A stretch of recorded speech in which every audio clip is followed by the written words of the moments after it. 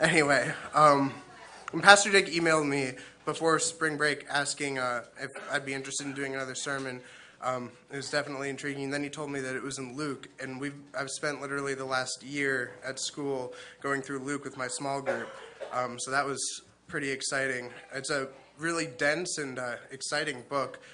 We got through exactly one half of it through a year of study, so there's a lot here. It's too bad that we don't really have to go past this part, though.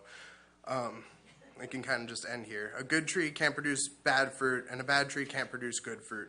A tree is identified by its fruit, and figs are never gathered from thorn bushes, grapes are never picked from bramble bushes. A good person produces good things from the treasury of a good heart, and an evil person produces evil things from the treasury of an evil heart. What you say flows from what's in your heart. Well, I guess we tried. We gave it a good shot, swing and a miss, but at least we swung. This whole being Christian thing was fun, but I'm glad we tried it out. But I guess we could just end it here. Because this whole thing was about being a good person, right? Like, that was kind of our goal. We believe in God, we do what he says, and we become better people, and eventually we go to heaven and make this world a better place. But it seems like we can't really do that if we're all bad trees. I don't know about you guys, but I know that I definitely produce bad fruits all the time. I'm regularly engaged in things that end up not going well, or things that I know that afterwards, or even while I'm doing it, that God isn't pleased by. That's pretty much bad fruit, so I guess that makes me a bad tree. We don't like hearing these big, sweeping generalizations. It's not something that we really hear often in our culture.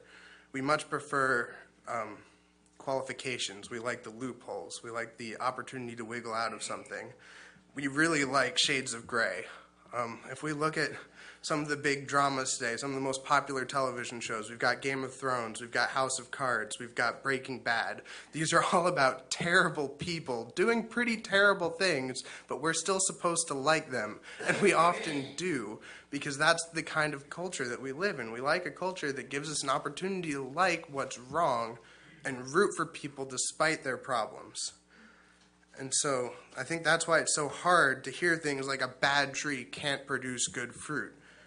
Because we're of the firm belief that good fruit can come from anywhere. And this is comforting in many ways because we know that we all produce bad fruits. We relate to the shades of gray because we're very gray. And sometimes we are way too dark in that. So what do we do with Jesus when he talks like this? How do we deal with him basically saying that we're bad people and can't do anything good? That's a hard pill to swallow. It's a lot easier to embrace the gray. Unfortunately, or perhaps fortunately, Jesus doesn't afford us that option. So we're left with two choices, or two possibilities of understanding this. Either we truly can't do anything good, and this whole thing was kind of a waste, or we need to recheck what we're reading here. I think that the most important thing is always to go back and look at Scripture. And I think that the picture we get from a lot of other Scripture is of broken people doing good things and becoming closer to God. From David, who had a man killed so he could take his wife, to Jonah, who directly disobeyed God's orders, to Peter, who denied Jesus not once, not twice, but 3 times, and to Saul/Paul, who was actively out killing people to stop God's message. We see these heroes of the Bible not being the best heroes. But David was loved by God and time again followed his direction. And Jonah did end up bringing Nineveh to God despite his hesitation. And Peter had previously, before he denied God, stepped out onto water, healed sick people, and cast out demons, and then became the rock of the church, as he was the first person to identify Jesus as the Messiah among the disciples. And then Paul spread the message all across the nation, all across the globe. Even though he was still doing, in Romans 7:19 references, he was doing the things he didn't want to do and did do the things that he didn't want to do. So we're all broken and continue to be, and significantly so. All of us have sinned, will continue to sin, and will sin again. So how does this mesh with our fruit trees? It would seem at first glance that Jesus is just straight up wrong.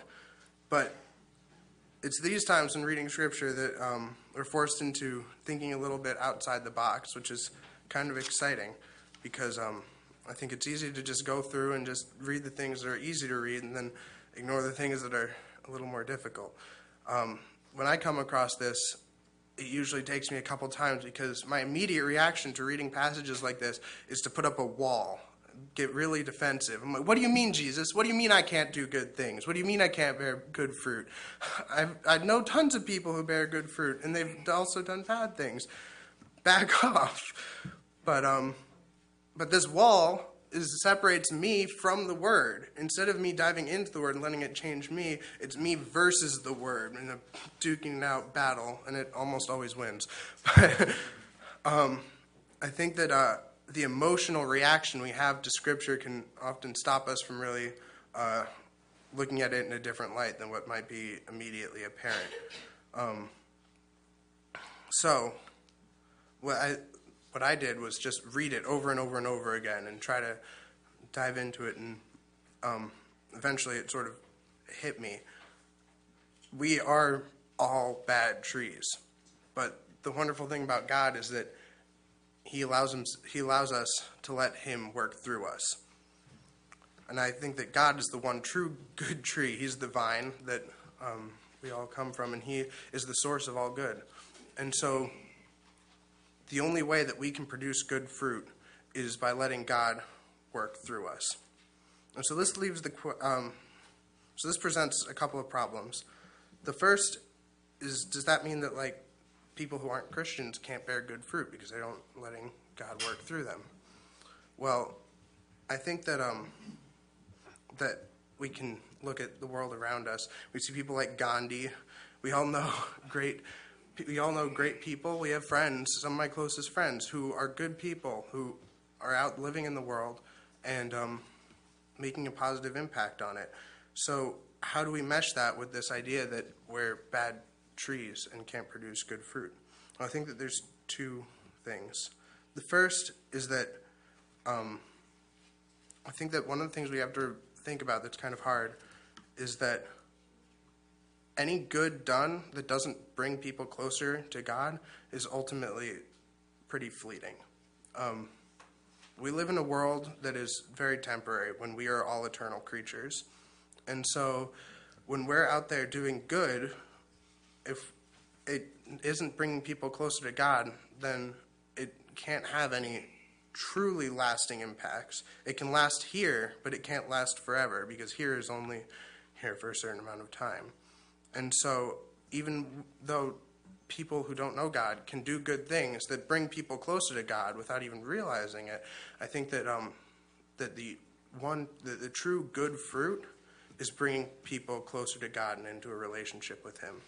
And I also think that God can work through people even when people don't realize what God's doing. We serve an all-powerful, all-knowing God, and to think that He can't work in people's lives without them realizing it is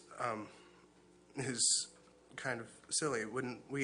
I know that I've experienced God working through me when I had no idea what He was doing. People would come back to me later and be like, God really spoke to me through this thing you said, and I had no idea. And so if we remember that God is working through us, bearing those good fruit, then we know that He can do that anywhere. So can we ever be truly good trees? Because I think it's kind of depressing in some ways to think about the fact that we can never actually be a good tree because of our broken natures and stuff like that. And I think that while we're still on earth, we always have temptations and difficulties, and sometimes this will lead to sin. But what's exciting is that as we reach out to God, He reaches out to us. The more we try to be in line with the will of the Holy Spirit, the easier it becomes. This means that we're more and more able to become agents for God and be able to produce good fruit. If we give up the effort on bearing good fruit and being a good tree, and instead trying to become more and more like Christ instead of just good people, our regular human selves become less and less of an influence, hopefully. Because we have this we have ourselves of the world and we have ourselves reborn. And these two selves are consistently battling it out with each other. And whenever we are producing bad fruits, whenever we're these bad trees, that our worldly selves have won out. But God is our reborn self. We have an opportunity to become one with Christ, which is how we can be good trees. So I think that was the wrestling I did with the passage itself. But I think that the somewhat more practical application of this passage comes from one of the implications of it. In my experience, the thought of not being able to do good things or have a good influence or bear good fruit in the world isn't so much a thought that happens on a regular basis. I mean, we see and know people who are working through God's power and having this great effect on the world around us. We know people in our lives, and we hear these stories of people across the world. And so in our hearts, we kind of know that God can work and do good through us.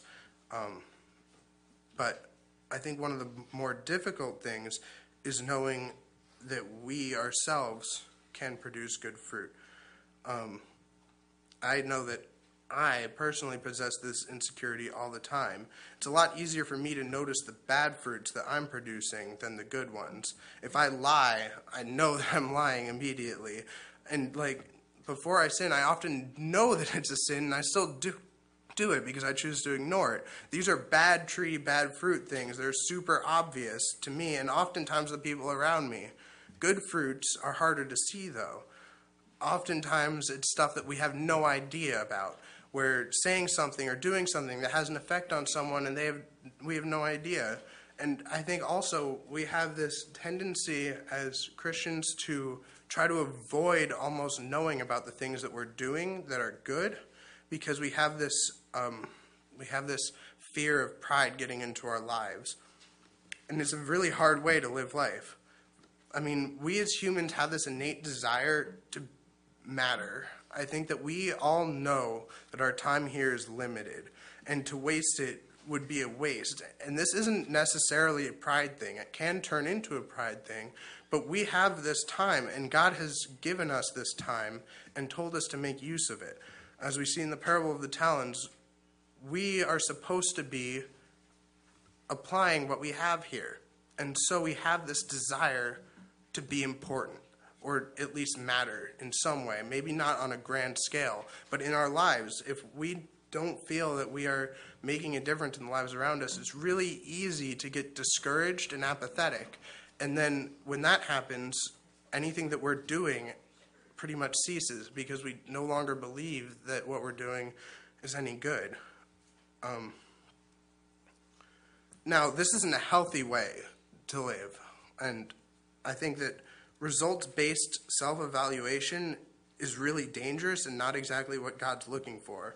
Results are great, and bringing people to God is our goal here, but that's outside of our control to a large extent. We can do what we do, but it's up to them and it's up to God's timing. So when we go into things with a results-based mindset, we can often end up discouraged and fall into that trap of apathy. Oh, thank you. But that doesn't mean. Sorry, I lost my spot. But what we have the most influence on our lives is our own journey with God and how we're growing closer to Him. And that's what He's truly looking for. That being said, there's still a strong value in knowing that God is working in you. First of all, while it's not ideal, it's true that we do care about results. And to ignore that, I think, would be a bad idea. You don't want, if you're addicted to something, you don't want to go to a place where that substance is easily accessible. You'd want to avoid it, even though the best way might be to just not have that addiction anymore. We still have to recognize our own weaknesses and address them in a strong way. 1 Corinthians 8:13 addresses this, as it talks about not leading your brothers into sin by doing things that would cause them to stumble. Even if those things are not inherently wrong, you still want to be considerate. And this, in the same way, I think we know that if something might have a negative effect on us, we should work to counteract it in any way that is not sinful or that God would approve of. The question is then how? How can we counteract discouragement while also not leading ourselves into a pride trap? I think that the answer is us. And by that I mean our Christian community. We need an uplifting community of affirmation if we want to truly have a healthy community. Affirmation is not simply about saying good things about someone like, you're nice, or you're beautiful, or you give great hugs. Those are all great things, but are ultimately sometimes not that helpful. Sometimes it might be just what someone needs. Someone might be having an insecure day where they are feeling bad about themselves, and saying that they look nice might lift their spirits in a way. But I think that what the most effective affirmation is pointing out how God is working through a person. It's calling out something that you've seen someone do or say once or even better on a regular basis and letting them know it matters. Letting them know that God is having an influence on the world through that action. That really helps fight off that sense of despair or unimportance. It reminds people that God is working and working through them, that good fruits are being grown and distributed to their community. It also helps build the community around you. Affirmation brings people together. The more you look for things to affirm in a person, the more you'll appreciate all the good things about them. Half the time, I think I'm looking for things to dislike about people more than I'm looking for things to like about them. But if I have a goal of affirming them, that's not a problem. I know for a fact that at least some people here have experienced this. Starting several years ago, I think in the Mexico trip, Barbara Deal started a tradition on our mission trips that throughout the day we would draw a name in the beginning of the day and then try to keep an eye on that person throughout the day. And at the end of the day, when we all gathered together in our post-day huddle, we would go around our circle and call out something that we saw that person doing that was good, beneficial, that we saw God working through them. It was a really strong bonding time for our group because it helped, A, people to get to know each other better, B, to see what God was doing in those little moments instead of like the big like projects. It's like, I saw you talking to that kid and you really related to them and you formed a relationship with them. I think that God is really using you to form relationships with these kids and to bring them closer to this community. And it really helped us appreciate one another at the end of the trip, and it was some of the most meaningful parts of the trips, even when we weren't working. So affirmation is extremely important to a healthy community, but isn't something all of us are particularly used to. There are definitely those among us who have the gift of affirmation. You always have the right thing to say, and you bring those around you up and point out what God's doing. But for others, it's much harder.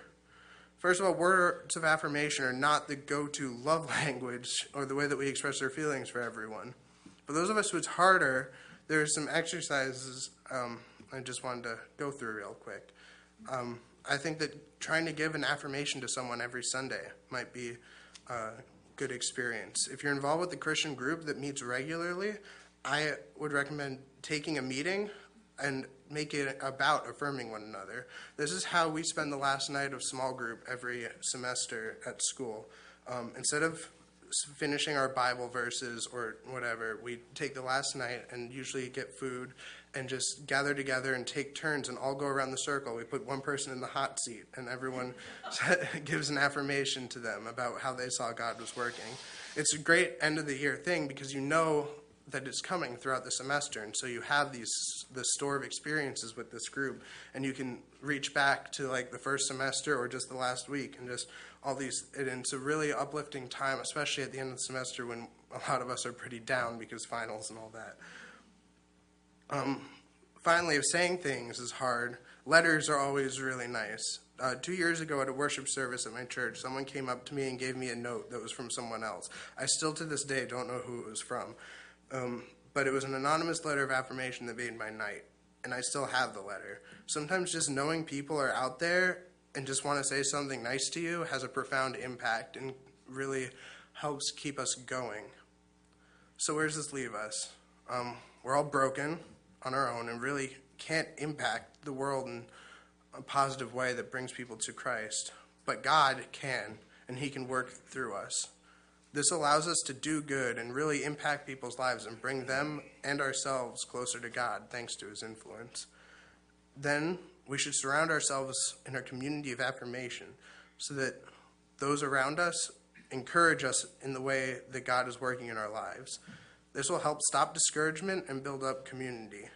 I challenge everyone to look for something to affirm in someone today. If there's anything you've noticed God doing in someone, please say it. It might be just what someone needs to hear. And if someone affirms you, accept it. Don't let it go to your head, but recognize that God is working in you, and then dive deep into that thing and to help make it stronger and more powerful.